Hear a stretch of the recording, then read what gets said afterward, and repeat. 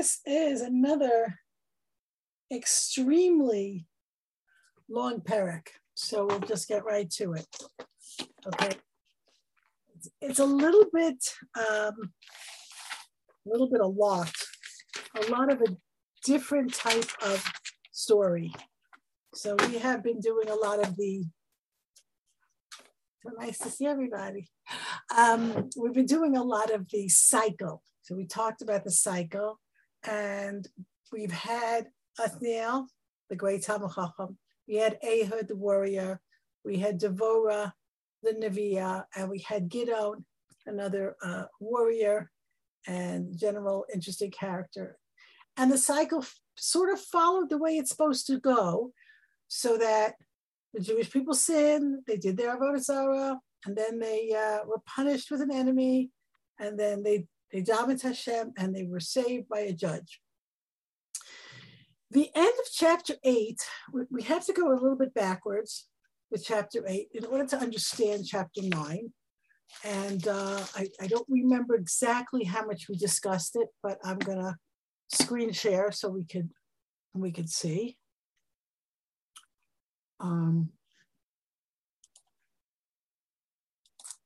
Okay. So first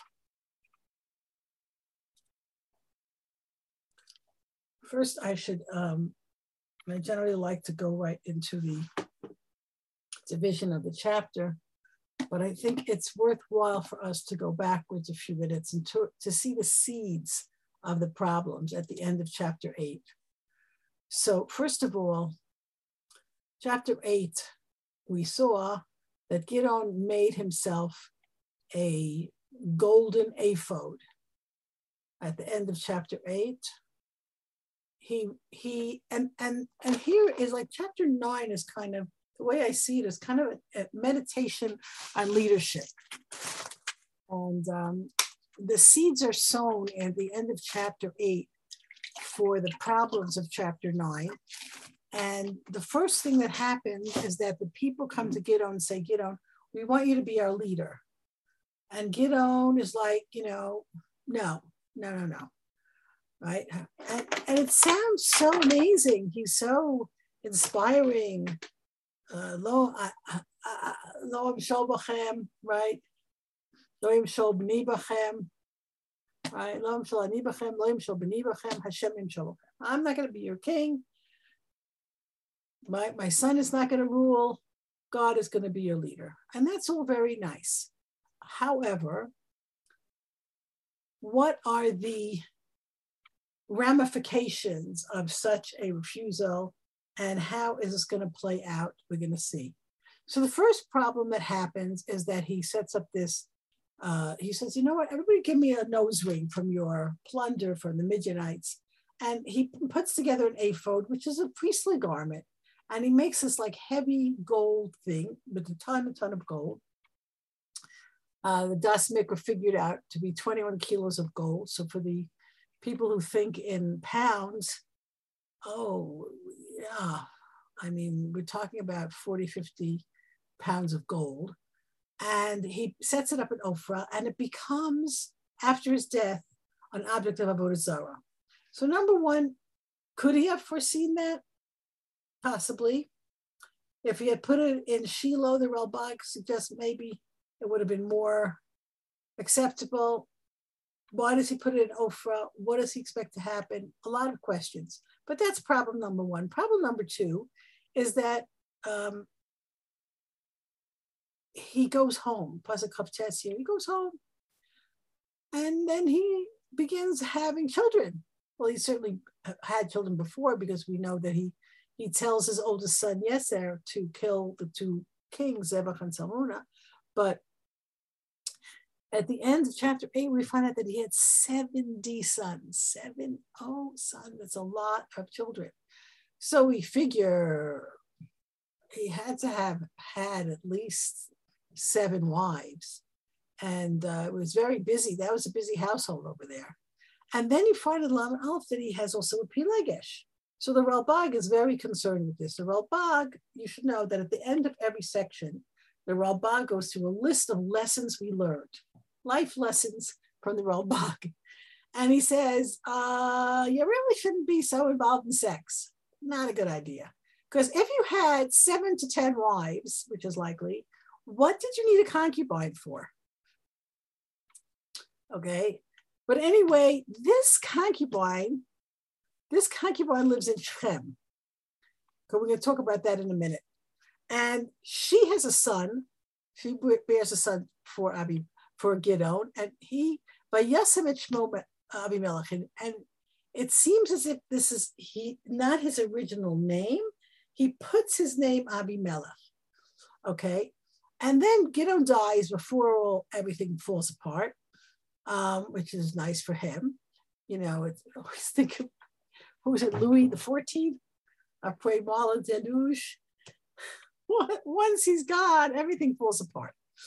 And we see that after he dies, the children of Israel go after the Avodah Zarah, and they make this Baal Brit their god. Now, we talked a little about the different Baals. Every Baal has a different name. I don't know if I mentioned Baal Brit before. We had Baal Peor. We had, who else do we have? Which Baal? Baal Peor, Baal Brit. A lot of Baals. My favorite is Baal Zevuv. That's Lord of the Flies. And you know that our literary people choose the Tanakh for their inspiration. And by the way, Baal Zevuv, if you pronounce it a certain way, it comes out Beelzebub. Beelzebub. So one of the Christian designations for the devil comes from this idea of the Baal Zevuv. So anyway, Baal Brit is their new Avodah Zarah, and they don't remember God, and they don't do chesed with the house of Yerubal, and that's what we're going to look at now. So at the beginning of this chapter, you see that it's super long. It's 97, not that long, 57 psukim long. And basically we have here from verse 1 to verse 21, we have the story of Abimelech and what happens with his brothers. And this famous scenario here, which we'll go into in a minute, is called Mashal Yotam, very, very famous allegory that his brother Yotam tells. We'll go into that in a minute. And then we talk about his rule. Then we talk about that's 22 to 25. And then from 26 until 45, we have all the various internal fights that happen with Abimelech and his people. And from 46 to 49 is another one of his battles. And then from 50 to 57 is his death. So let's go to the psukim.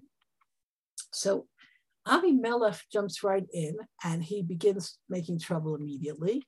And we had 3 warning signs that I just mentioned to you. One of them we didn't talk about is the city of Shechem. Shechem is a very problematic place. Shechem is not a nice place. Shechem, if you recall, was where Dinah was raped. And it's the place where the sale of Yosef happens. And, you know, if anyone goes by there today, you'll see that it's not a very friendly town. It's interesting because on the recent Tiyul, the girls were around in that area, the current students, and one of them said to me, like, I felt such terrible vibes coming from, they were just like, no one was inside or anywhere near Shechem, but they were overlooking Shechem, and she told me, unsolicited, I did not ask her about it, because I always felt that Shechem and Hebron give me the heebie-jeebies, but she said it was just a scary place, not a nice place. Okay, that's problem number 1. Problem number 2 is this Pilegesh. Now, a Pilegesh is a secondary wife. A secondary wife has no ketubah and she has no kiddushin. So we said before that what is Gidon doing taking a Pilegesh when he has so many wives? And this doesn't sound like a good idea. And then also we find out that she lives in Shechem, which is odd. So the Das Mikra speculates that a Pilegesh lives with her family But I'm not sure about that because the story of the Pilegish Begiba, the Pilegish lives in her husband's town, so I don't really understand it.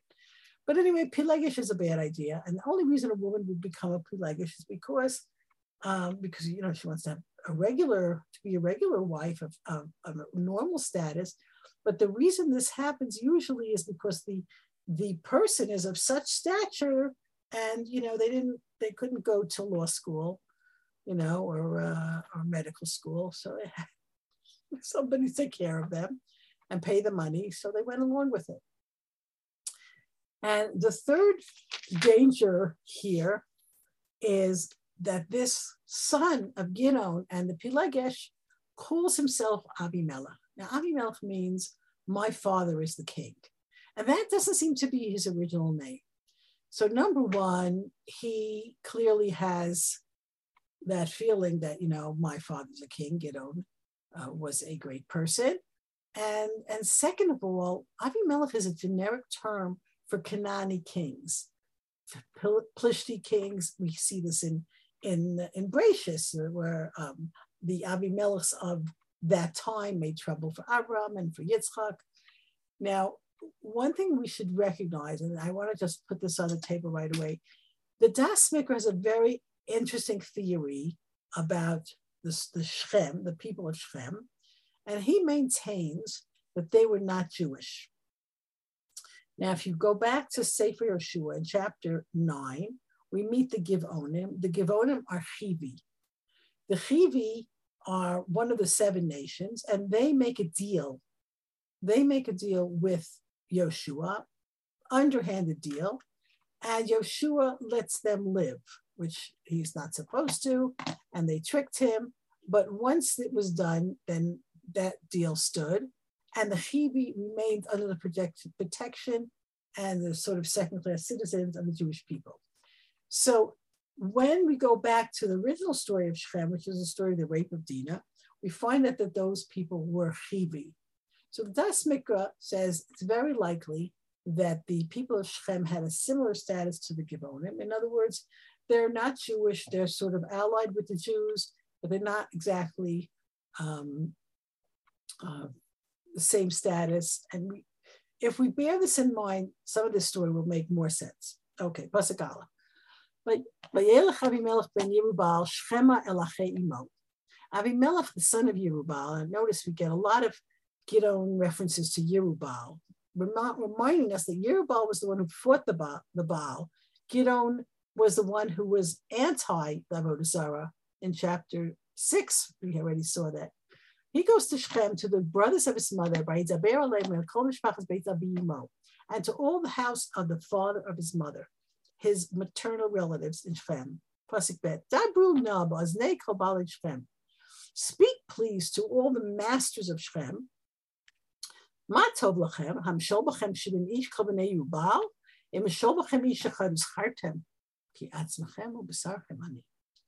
So Avimelech comes to his relatives on his mother's side. And he says, listen, guys, Gidon is dead. He had 70 sons. Do you want to be this country run by 70 men?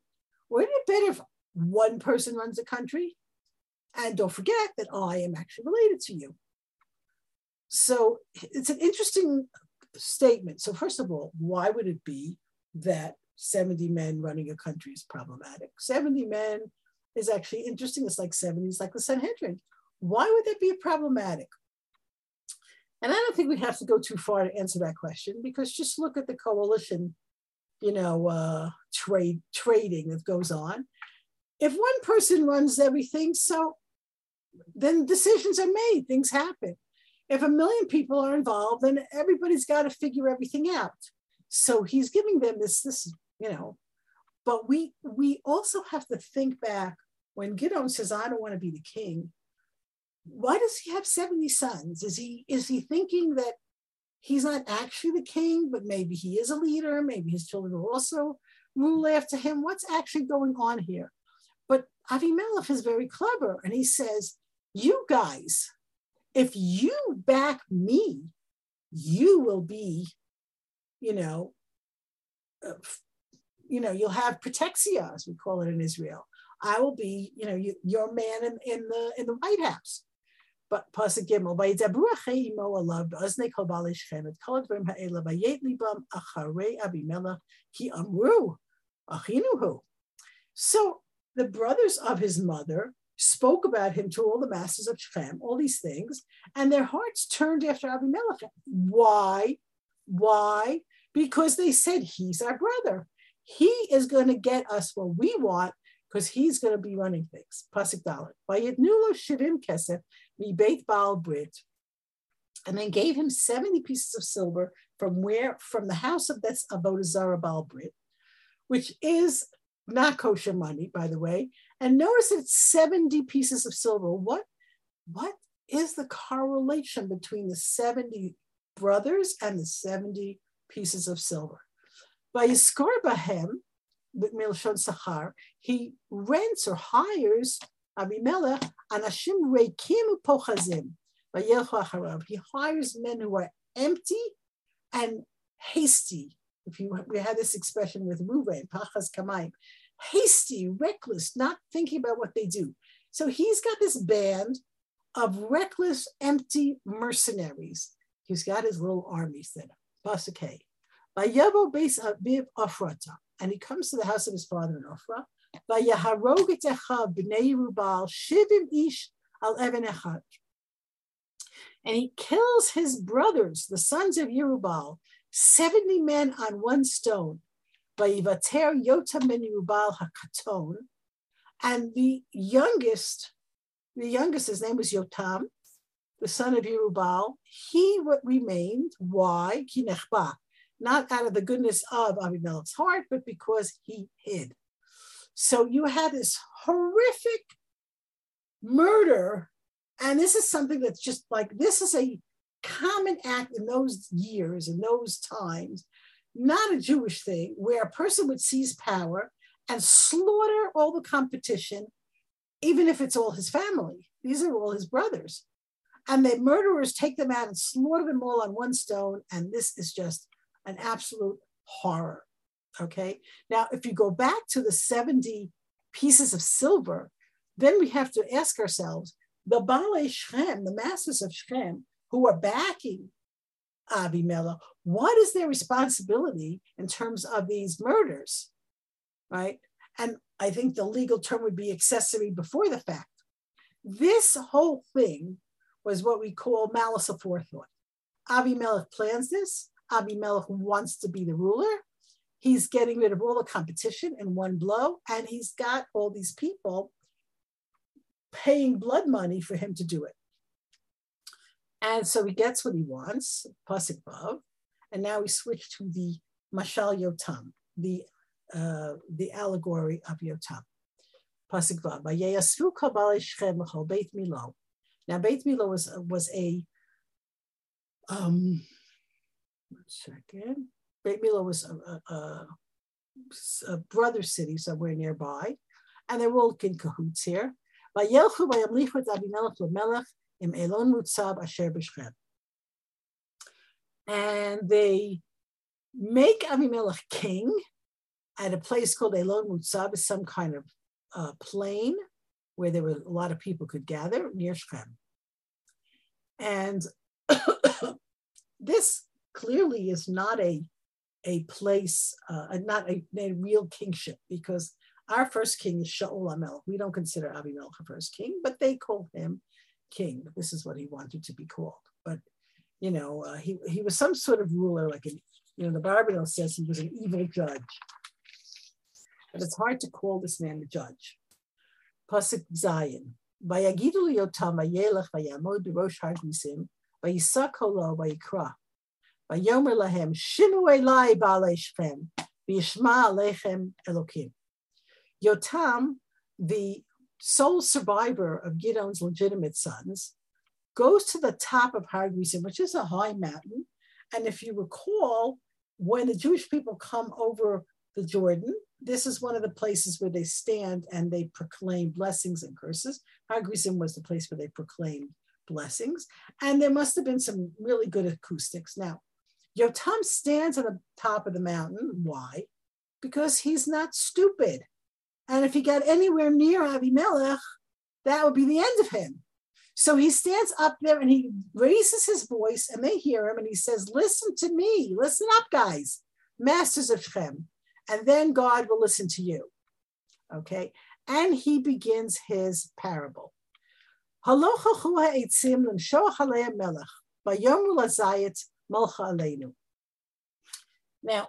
the Das Mikra points out that because it was an agricultural society, and we see this all over the Tanakh, we speak in terms of agriculture. And this mashal is heavily based on that agriculture. And maybe I'll just see if I can, I just tried to get this here. There you go, the olive tree, a royal and beautiful, majestic tree. You find them all over Israel, all over Yerushalayim in the areas, in many places. You know, this, right? Okay. And trees decide they want a leader. And they come to the Zayit, the olive tree, and they say, please be our leader. Pasuk Tet, Vayomer lahem hazayit, hechadalti et ishni asher bi yechadu Elokim v'anashim v'halachti lanua al ha'etzim. And the olive tree says, shall I stop producing my oil, right? My precious oil, olive oil, that honors men and God, right? What do we do with olive oil? Just go into, just think, you know, we use olive oil for lighting the menorah. We use olive oil for sacrifices. We use olive oil for heat. We use olive oil for everything, right? Olive oil is a very, very important and honorable commodity. And the tree responds and says, shall I leave producing my beautiful oil, right? Which honors God and men, and I will go to wave over this. Lanua leitzim is a very, very interesting phrase. Lanua means to wave. So you get this sort of picture of like this sort of, you know, like a conductor, like waving his arms. Wave over the trees. What does that expression mean? It means the trees are expressing that they just, you know, the way they see it, the way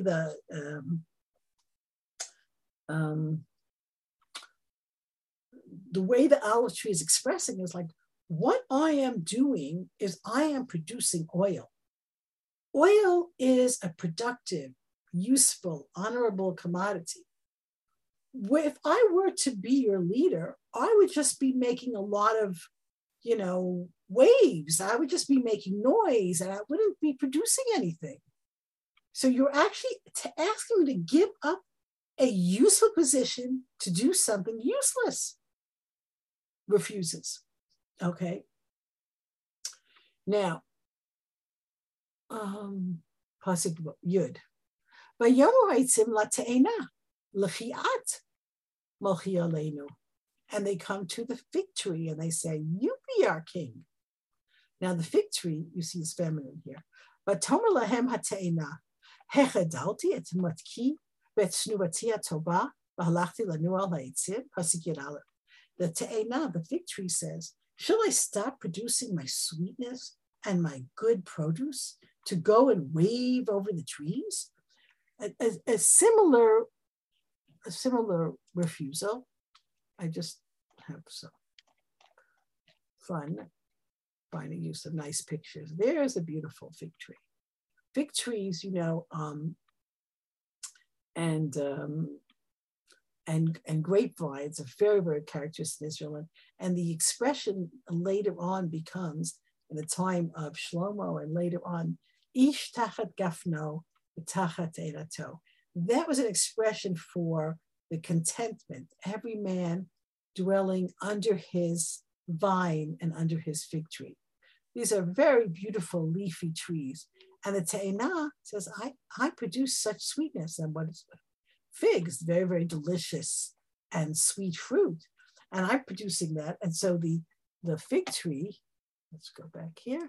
The fig tree says, I have all this sweetness. I have all this produce. You're telling me to leave my productivity and go to, you know, wave over the trees. And they take another try. Pasuk Yibet, Vayomer ha'etzim lagefen, l'chiat Molchi Aleinu. They come to the vine and they say, you be our king. Vatomalahem agefen, pasuk Yud Gimel, hechadalti et tiroshi hamsameach elokim v'anashim v'alachti lanu al ha'etzim. And the geffen, the vine, says, should I stop producing my wine, my grape juice? Today they have a company here, Tirosh, the grape juice company. But the geffen is talking about wine. Like, I make wine. Wine makes God happy. This is, of course, honoring God and making God happy are we always say kivyachol, like it's an anthropomorphism. We giving God characteristics of people. But we know, what do we do with wine? Every mitzvah is celebrated with wine. A wedding, a Shabbos, a Kiddush. We use wine for things in the Beit HaMikdash. Like, I am so productive. Wine is such a wonderful thing, and you want me to wave over the trees? No. So I have a picture of a vineyard for you also. It's a very beautiful thing. Look at these, beautiful grapes. I'll make that a little bigger. And all over, by the way, all over the Gush Etzion area, most magnificent vineyards everywhere. So, one second, there's a map in here. I knew I'd put a map in here. You have here Shechem, here's Har Gerizim, Aruma, and Tevetz we'll learn about, but I wanted you to see that map. And now they come to the thorn bush. I got this one, so that's a little bit black and white. So the trees are kind of stuck. Those trees don't want to be the leader. Pasuk Yud Daled. Vayomu kol ha'etzim el ha'atad lechatam lachalenu. Now notice this is kol ha'etzim. If we are medayik here, if we're paying attention before, it's ha'etzim. Selected representative of the tree community asked the olive, the fig tree, and the date and the vineyard to be their leaders. But they're already desperate now. So all the trees, like there's a whole rabble, and they come to the thorn bush. So here's a picture of a thorn. The Das Mikra. What did I do there? Okay. And they come to the thorn. Now the thorn bush has a different reply. Pasuk Tetzvav. Vayomer ha'atad ela eitzim. The thorn bush says to the trees, Im be'emet atem moshchim oti lemelech aleichem. If you really are anointing me to be king, that's another thing that you do with the oil. You anoint people. You honor people with the oil. If you're anointing me to be a king upon you, bo'u chasu b'tzili, come and take refuge in my shade. Now, think about that for a moment. What are the characteristics of a thorn bush? Okay, if you live in Israel, you just walk outside, there's thorn bushes everywhere. They are not tall trees. So if the thorn bush is saying, come and shelter in my shade, what does that actually mean? That means you have to lower yourselves to get below me. You have to be subservient to me. And I am a lowly creature, so you're going to have to be lowly as well. But if you're not willing to pull yourself down and come below my shade, Teitzei eish min ha'atad, fire will come out of this thorn, and my fire can eat even the cedars of Lebanon. So that I have for you also a nice cedar tree. Now, the cedars of Lebanon are tall, very, very majestic looking trees. So now let's unpack this mashal and try to figure out what are we being taught here, okay? Because this is the end of the mashal part, and Pasuk Tet Zayin is going to begin Yotam's description, Yotam's explanation of the Nimshal. But we have to try to figure it out. So the basic bottom line from this mashal is if you are a productive, useful tree, you don't want to be the leader, right? If you are a productive and useful person, you see leadership as a useless burden, I have so many more important things to do with my life than to be a leader. Who is the person who wants to be the leader? The lowly thorn bush. Now, what is the benefit of a thorn bush? What do we use a thorn bush for? It doesn't produce fruit. It doesn't produce oil. It doesn't produce wine. What does it produce? Nothing. What are the properties of a thorn bush? It's prickly. It's dangerous. You can hurt yourself. And the only thing it's good for is kindling. The only thing it's good for is to toss it in a fire. If that is what's left, right? That's what wants to be the leader. Oy vavoy lanu. So there's a number of ways of interpreting this mashal. So I'll just try to give you the basics. First of all, Rashi goes straight away for three great leaders. And Rashi says the olive tree represents Othniel ben Kenaz, the great Talmid Chacham, who produces oil, who is so wise and so such a great scholar and such a great leader. The sweetness of the fig tree, Rashi says that's Devorah. And it's interesting because Devorah actually sat under a date palm and not under a fig tree. But we know that the word Devorah means a bee, and a bee produces honey. So that makes sense with the sweetness. And actually there are psukim, the Rashi brings psukim to back up all his ideas. And he says about if you look here, Rashi says, Zayid is Othniel ben Kenaz haba mishevet Yehuda shenikra Zayid shenemar in Yirmiyahu Zayid ra'anan yefeh pri toar. Then he says the Te'ena is Devorah. He doesn't think that requires a pasuk. And the Gefen is Gidon. Rashi says here, Shahum is ever Yosef. Gidon is Menashe, which is Yosef. And it says about Yosef, Ben Parat Yosef, the fruitful, productive wine. That's now, of course, once we've got those three people, those three great leaders, Othniel, Devorah, and Gidon, so then we can pretty much put a name to the Atad. And Atad is that dangerous and useless creature. And so that's a discussion of Avimelech.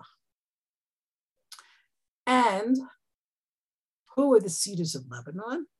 The cedars of Lebanon are very often used as a metaphor for arrogance. That's the masters of Shechem. Okay, now, the Abarbanel and the Malbim take this mashal in a different direction. I'll just throw it out there for you to think about.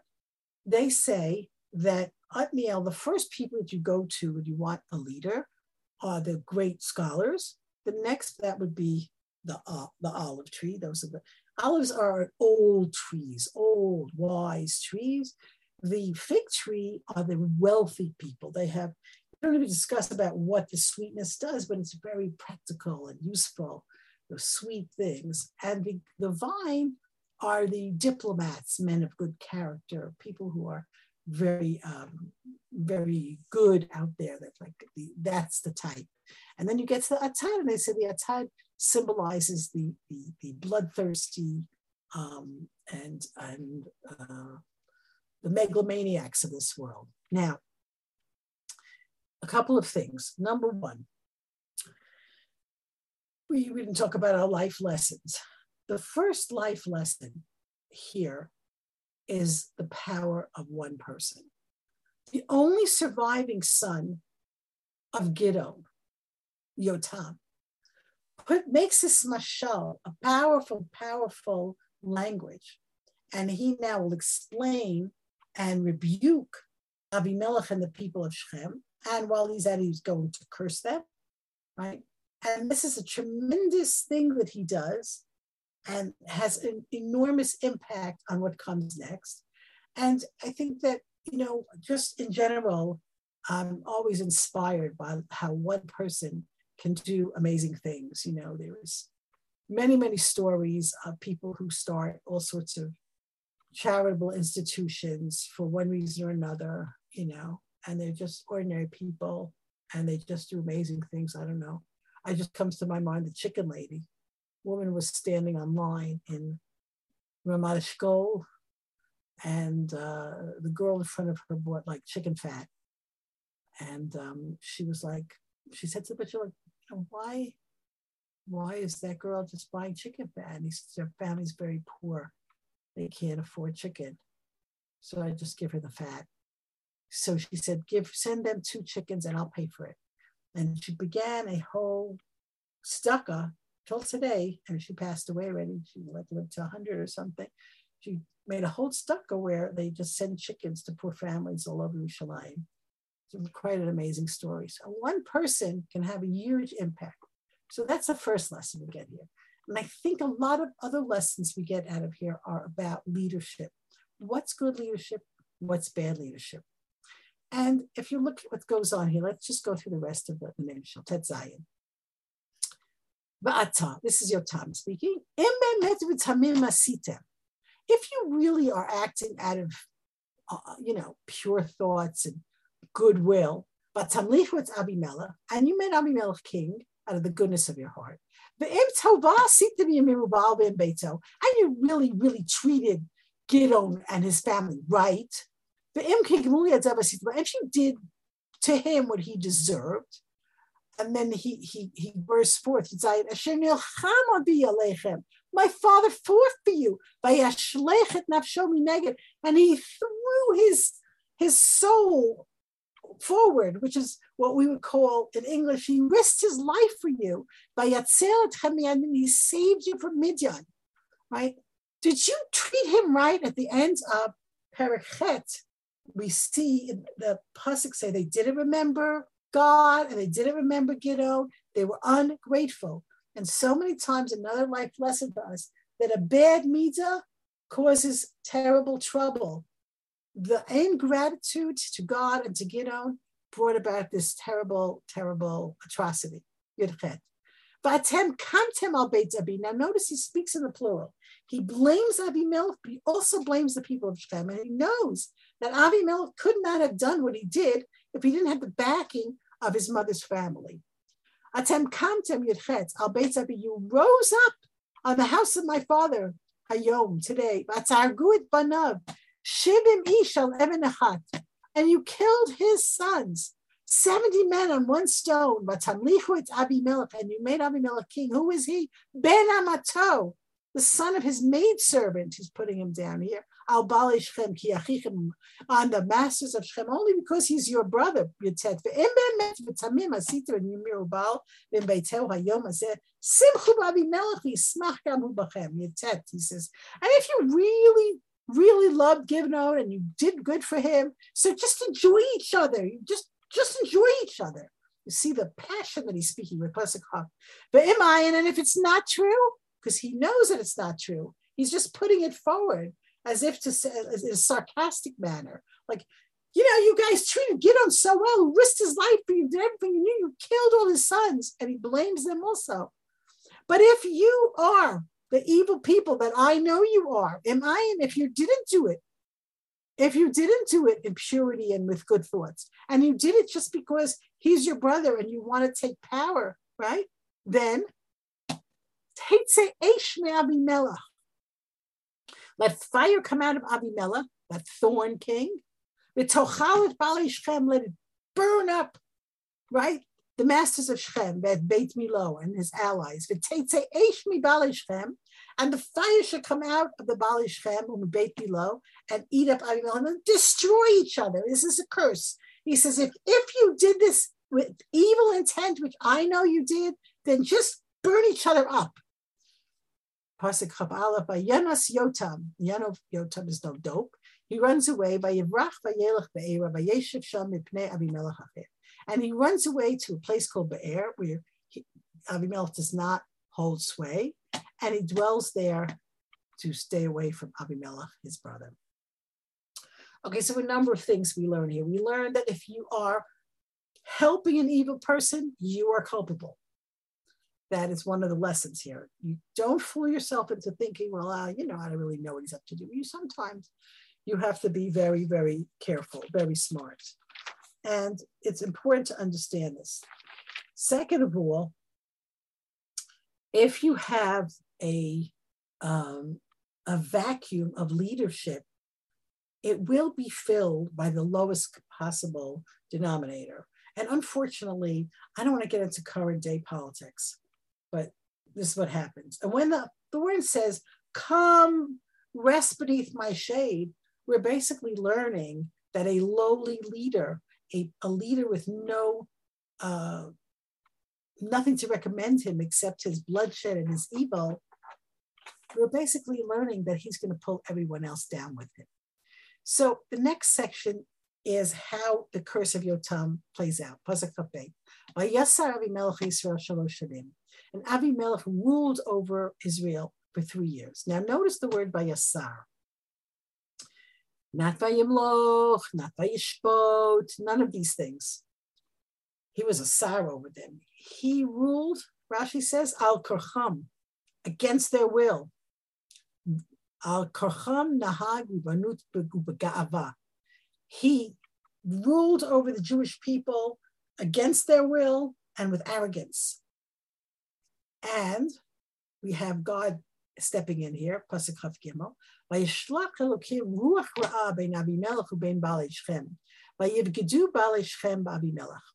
And God sent an evil spirit of animosity between Avimelech and the masters of Shechem, and they rebel against him. Now, it's very important to understand the nature of Yotam's curse is that they should destroy each other. You guys destroy each other, Hafdalit. And this is God helping out in that fulfillment of that curse. Hafdal. Lavo Hamas Shivim b'nei Ribal b'damam l'sum al Avimelech achihem asher haragotam ba'al Baalei Shechem asher chizku et yadav la'arog et achav. So that the theft and the violence of the 70 sons of Rubal and their blood will be put on their brother Avimelech who killed them, and on the masters of Shechem who strengthens his hand to kill his brothers. Now, we're being told that God is now stepping in to make sure everyone gets what they deserved. And that is actually another life lesson for us, because HaKadosh Baruch Hu is going to give people what they deserve.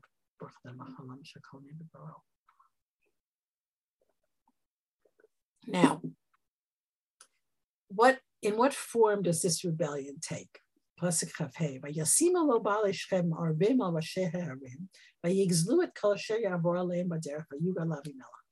They start making ambushes at the tops of the hills surrounding Shechem, and they rob all the travelers, and they tell Avimelech. What's the point of this? Number one, they are preventing Avimelech from coming back to Shechem. And number two, they are showing to him, nah, you're not in charge here anymore. We don't really care about you. Okay? Pasuk Chavav. Vayavo, Pasuk Chavav, a new character appears. Vayavo Gal ben Eved Recha, Vayavu b'Shechem, Vayivzachu bo Baalei Shechem. A man by the name of Gal ben Eved comes with his brothers, merry band, and they come to Shechem, and the people of Shechem, the masters of Shechem, put their trust in them. Say, oh, we don't want Avimelech to lead us, but this guy Gal ben Eved, he's going to be our leader now. And Rashi makes the point here of saying he is definitely not Jewish. Now, I actually love the name Gal ben Eved because, there's no accident with these Hebrew names. The word Gaal is nausea, actually. Something that's mag'il is nauseating, disgusting. And Eved is a slave, so I just think of him as nausea, son of slave, creepy guy. Okay? And we have Abimelech who thinks he's king. Delusions of grandeur. Now, you remember we talked about at the beginning of chapter 8, Batsir. Batsir is the vintage, the grape harvest. So when the people of Shechem find a new strong man, this Gaal guy, this disgusting nausea guy, and they say, oh, now we can go out. They were afraid to go out. They go out and they harvest the vines, and by Yidrachu, and they stomp them, by Asu Hilulim, and they make celebrations, by Yavo Beit Elohehem, by Yochel, by Yishtu, by Kal Avimelech. Sounds like kind of bacchanalian. They're making wine, they're drinking, they're eating, and what comes out when they start that? They're cursing Avimelech. Yomer Gal ben Ebed, Pasuk Chavchet. Mi Avimelech. Who the heck is he anyway? Umi Shem, we are Shem. Why should we serve him? Halo ben Yerubal. He is the son of Yerubal, and his chief officer who's running the place now, his name is Zvul. Now, Zvul can mean many things, but just going with the spirit of, I just call him Zemel. So he's garbage. This guy, there's no good guys in this story, none. Yotam is the only good guy, and he's out of the picture now. So you have Noah, son of slave, he's one guy, and then you have Avimelech, the megalomaniac, and you have Zvul, garbage. Zvul is Avimelech's appointee. Zvul is people, if we don't believe in Avimelech, why should we listen to his minion, Zvul? Who cares about Zvul? Ivdu it's Anshe Chamor, Avishchem. Go back in time. This was an honored city. We had the great leaders of Shem and his father, Hamor, right? Those great people, remember them? Those are the people who stole Dinah and raped her. Why should we serve the son of Yerubal? Now, the Das Mikra goes to town on this, and it makes a lot of sense to me, so I'll just throw it out to you. The Das Mikra says, there's a lot of reasons to believe that the people of Shem are not Jewish. That Pilegesh is not Jewish, that makes sense. Gidon didn't marry her because she's not Jewish. That's one. Also, the term Baalei Shem, Baalei Shem, Baalei Shem, Baalei Shem. If we go back to chapter 8, we had Anshe Sukkot, Anshe Penuel, those were the Jews. These guys are not Jewish. And look at the irony. Avimelech, as the son of a non-Jewish woman, is clearly not Jewish. If we're going along with this theory of the Dat Mikra, then we say, he comes to his non-Jewish relatives and says, make me king over the Jews because I'm actually one of you guys. And then they turn around and they say, why should we listen to that Jew? That's what you got here. And the Baalei Kabbalah, it's fascinating. The Baalei Kabbalah say that Hordus, Herod, is a Gilgul of Avimelech, that he's a reincarnation, another person who's half Jewish, the wrong half, right? Who rules with cruelty and arrogance over the Jewish people, right? And kills all of his relatives. It fits, okay? But Gal is coming forward and saying, why should we listen to Avimelech? Who is he anyway? He's nobody. And then he threatens him. If I was in charge here, I'll get rid of Avimelech for good. But Yomel Avimelech, okay, Avimelech, come and get me. Get yourself a big army and come and get me. Big talker. Now, Zabul, we said he's garbage, right? Pasuk Lamed, but he's Avimelech's man. He gets very angry. By Shema Zabul Sahar Ira Divrei Gal Ben Ebed, by Yicharpu gets very angry. What is he saying? Lamed Al, but he's not stupid either. So he Lamed Al by Shlach Malachim Al Avimelech B'Tarma Lemar Hine Gal Ben Ebed Vecha Ba'im Shchema V'Inam Tzarim Ta'ir Alecha. He said, Avimelech, be careful. This guy Gaal Ben Ebed, Noah, son of slave, and his brothers, they're coming and they are holding the city against you. And I give you a piece of advice, Pasuk Lamed Bet. You make an ambush in the field in the middle of the night. You get up early in the morning when the sun gets up. And you could attack the city. You wait with your ambush. When Gal and his people come out of the city, you got him. And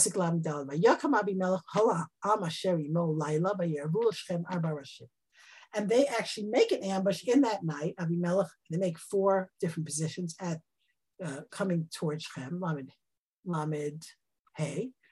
Now, this is actually a funny exchange in a certain way, because you have, first of all, Avimelech, Zvul, Avimelech's mayor, or his officer, says, keep yourselves in an ambush, and then when they're all out, you can attack. But Avimelech, he's too much bravado, too much, what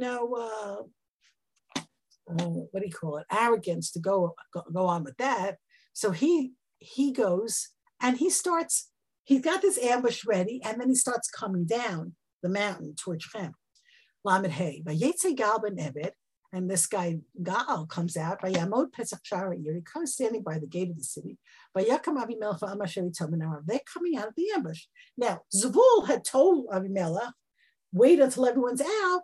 So Zebul wants to make it as big a surprise as possible, and somehow he and Gal are talking, and he's kind of pretending that he's on Gal's side, or somehow. Pasuk Lamed Vav Vayar Gal Ta'am Vayomer Zebul Hinei Am Yared Me-Rashi Arim. Gal says, well, there's people coming down from the mountain there. Vayomer Zebul is Tzel Arim Atarek. It's shadows. It's not really people. You're just seeing shadows, because he doesn't want him to jump out. Pasuk Lamed Zayin Vayosef Gal Daber Vayomer Hinei Am Yardim Meim Tabur Aretz. They're already at the middle of the land. Tabur is the navel. They're at the middle of the mountain. And then they're coming right here. They're right coming here. And like at this point, Zebul can no longer deny that they're being attacked by Abimelech's forces. And Zebul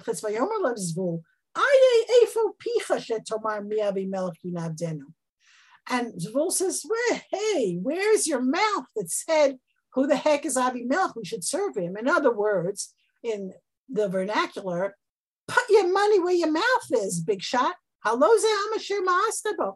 the people you despise. Go get him. Go out now and fight him. So Gal has no choice. He didn't really actually want to do this. He's just a big talker, but he goes and he fights Abimelech. Pasuk Mem. And Abimelech chases him, and he flees before him, and many people are killed until the entrance of the gate. Now, don't forget, these cities have gates. So once they get back into the gate, this is what Zebul wanted to avoid with Abimelech, but Abimelech was too hasty and too arrogant. So he loses at the end of this battle, because Gal's people get back to the city. But it's not over. Vayeshav Abimelech ba'aruma, pasuk mem aleph. Abimelech goes back to his town Aruma. Vayigor Zebul Gal v'tzachav yishevet b'Shechem. And Zebul takes the upper hand and throws out Gal. Now, this is very interesting. What happens? The people of Shechem figure, once we got rid of Gal, it's all over. That's what Abimelech wanted, and now we'll make friends again with Abimelech. But they're dealing with a megamaniac murderer. It's not so simple. And the next day they go out to the fields, because they figure once we threw out Gal, then Abimelech has no more beef with us. But that's not true. And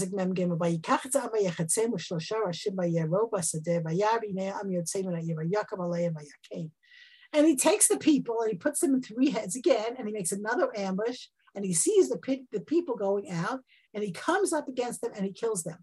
This time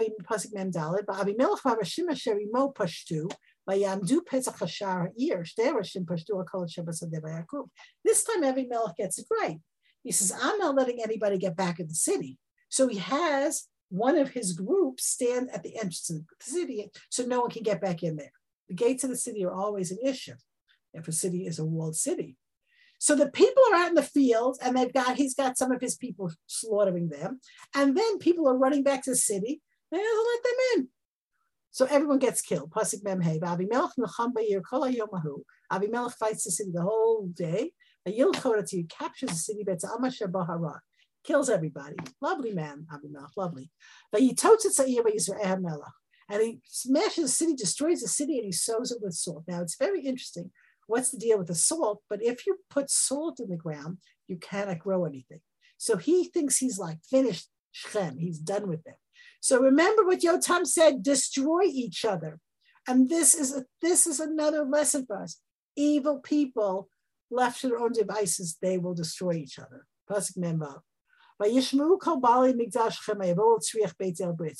There is a tower of people of Shechem where they protect themselves, and whoever is left from these people hide in this tower. Pasuk Mem Zayin. Abimelech's not done. Pasuk Mem Zayin. And he hears that they're all getting together at this tower. They come up to this mountain where this tower is. And he takes axes. And he cuts off branches of trees. And he carries a branch. He puts it on his shoulder. What you saw me do, cut off a branch, put on my shoulder, hurry and do that also. Echoes of Gideon. Gideon, his father, he does have some properties of Gideon, the father.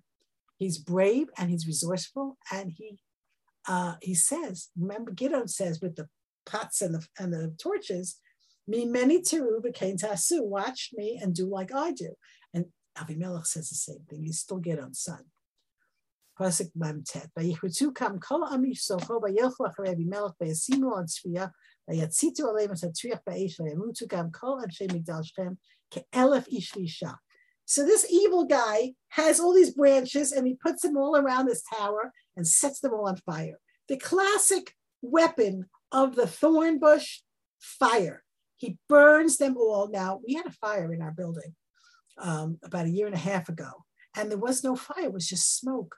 People were just, it was really, really scary. We had people who had to be evacuated with like a crane because their apartment was full of smoke. So these people don't stand a chance. It reminds me a little bit of Macbeth, Burnham Wood. Anyway, Pasuk Nun. He's so angry, Abimelech, and he's such an evil person. He's going to all the allies and he's going to kill them all. So he goes to a place called Tevetz, captures it.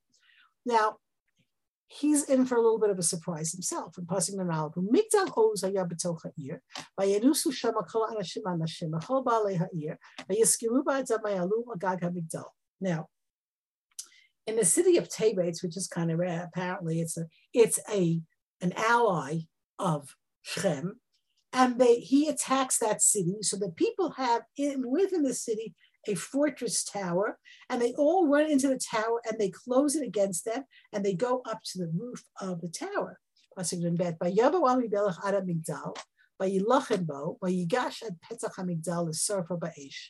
And he comes to fight it, and he comes to the entrance. He's going to burn it because he's worked very well with the tower of Shechem. But he's in for a surprise. Pasuk Nun Gimel. Vatashlech isha achat pelech rechev al rosh Avimelech vataritz et gulgulato. So a woman at the top of the roof throws on him a section of a millstone, the upper millstone. The millstone, if you've ever seen it, it looks like two donuts. There's one flat donut and one standing donut. And those two, they put something in the middle, like a stick in the middle of the top donut. That's the rechev. And the bottom one is called the rechayim. And they take an animal usually, and the animal puts it. That's how they, process olives, grapes, and wheat. So it's a big piece of rock, and she throws it on Avimelech, and she smashes his skull. But Taritz is Gulgulato, Pasuk Mendal, but he's not dead yet. It's a death blow, but he's not dead yet. And he calls his armor bearer, his buddy there. Take out your sword and kill me. Why? Not because I'm suffering. They're going to say a woman killed him. And the youth obliges, he stabs him and he dies. A life lesson. If your life is lived in pursuit of honor, and that's all you think about, that is at the moment of death, that's all they can think about.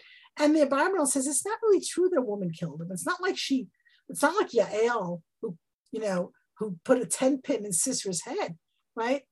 It's a missile. Anybody can send a missile from a tower. It's not because she was a woman, but he's so hung up on his own honor that he can't handle the fact that it's a woman. Pasuk Nun Hey. They said, oh, the guy's dead. So we were all going home. Nobody wanted to be there. The Jews were following Abimelech because they had no choice. As soon as he dead, we are out of here. Pasuk Nun Vav. Vayashav al Elokim et Ruat Abimelech asher asa la'aviv laharog et shivim echav.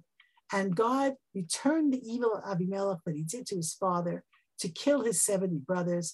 Pasuk on Zion. That kol ra'atz an Shechem heshiv Elokim berosham. And all the evil of the people of Shechem, God returned on their heads. Vatavo alehem kilulat yotam and Yerubal. God gave back all the evil of the people of Shechem, and the curse of Yotam, the son of Yerubal, came upon them. So there's a few things I want to say because we're out of time. Number one, I keep talking about the 70 sons. The Radak discussed it. It's actually 69. The 70th son was Yotam. But it's a matter of speaking that he would have killed 70 if he could have. And all of them on one stone. And there is your Midah Keneged Midah, because all of them are killed on one stone. And what kills Abimelech? A big stone. So we have a number of lessons here. Number one, evildoers will get punished. People who support evildoers will get punished. And they will punish each other, right? That is a very, very important lesson. Number one. Number two, right? You cannot trust someone who is evil. And if you think that Abimelech is going to let you go because you got rid of Zvul, of Gaal, that's not going to work. And then one must never repay good with evil. Like it says in Mishlei, I'm going to get the pasuk not exactly.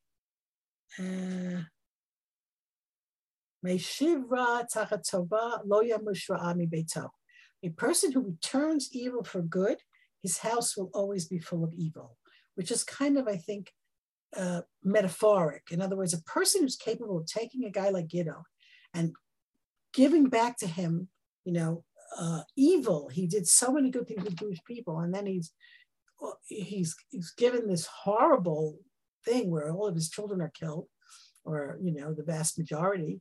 So that's a terrible, evil thing, and that's a sin that's not going to be let go by. For 3 years, he was able to rule. I think one of the main lessons that we have to take out of this chapter is a meditation on leadership, because the Mashal of Yotam is really telling us something. Worthy people don't want to be leaders. The people who are productive don't want to be leaders. They want to produce. If you're a Talmid Chacham, you want to learn. If you are doing sweet things, you want to keep doing that. If you are producing things, you want to keep doing that. Leadership is seen in the Mashal of Yotam, in this parable, it's seen as a useless job. And we have all the Mishnahs who tell us that if you run after honor, honor will run away from you. That's Avimelech. He ran after honor. You come down to my level, protect yourselves in my shade. And he is this epitome of evil and uselessness, right? And destructiveness. So he runs after honor, honor runs away from him. The people who run from honor, honor runs after them. But I think the bottom line here, we have to think about, especially, this is a sort of turning point in Sefer Shoftim. Avimelech does not follow any of the cycle. He does not follow any of the criteria for being a judge. The cycle doesn't work here. He's a bad guy. He's not really, a judge in a proper sense. What do we do with the story? What do we do with the story? And I think one of the lessons that we have to learn here is that in spite of the grandeur of what Gideon says when they ask him to be king, in spite of the correctness of saying, I'm not your king, God is your king, we also have to remember that the Mishnah says, "B'makom she'ein ish, mishtadel liot ish." In a place where there is no man, stand up and be a man. You may say, Gideon, that God is a leader. That is true. But in a practical sense, how are they going to run everything if they don't have someone to lead them? So if you, who are a strong leader, a compassionate leader, a diplomatic person, you know when to be good and when to be gentle and when to be mean and tough. You know how to vanquish the enemies. You're strong. You have all the great qualities of leadership. If you say no, right, you're leaving a vacuum that's filled by a megalomaniac, you know, person like with a Gilgal of Herod, like a person who is just destructive and evil. And his leadership is going to be disaster for everybody. Look how many people die. So this is something we have to think about. It's not, you know, it happens today when there's no leaders and come the jerks, the creeps, and the bad guys. That is what happened.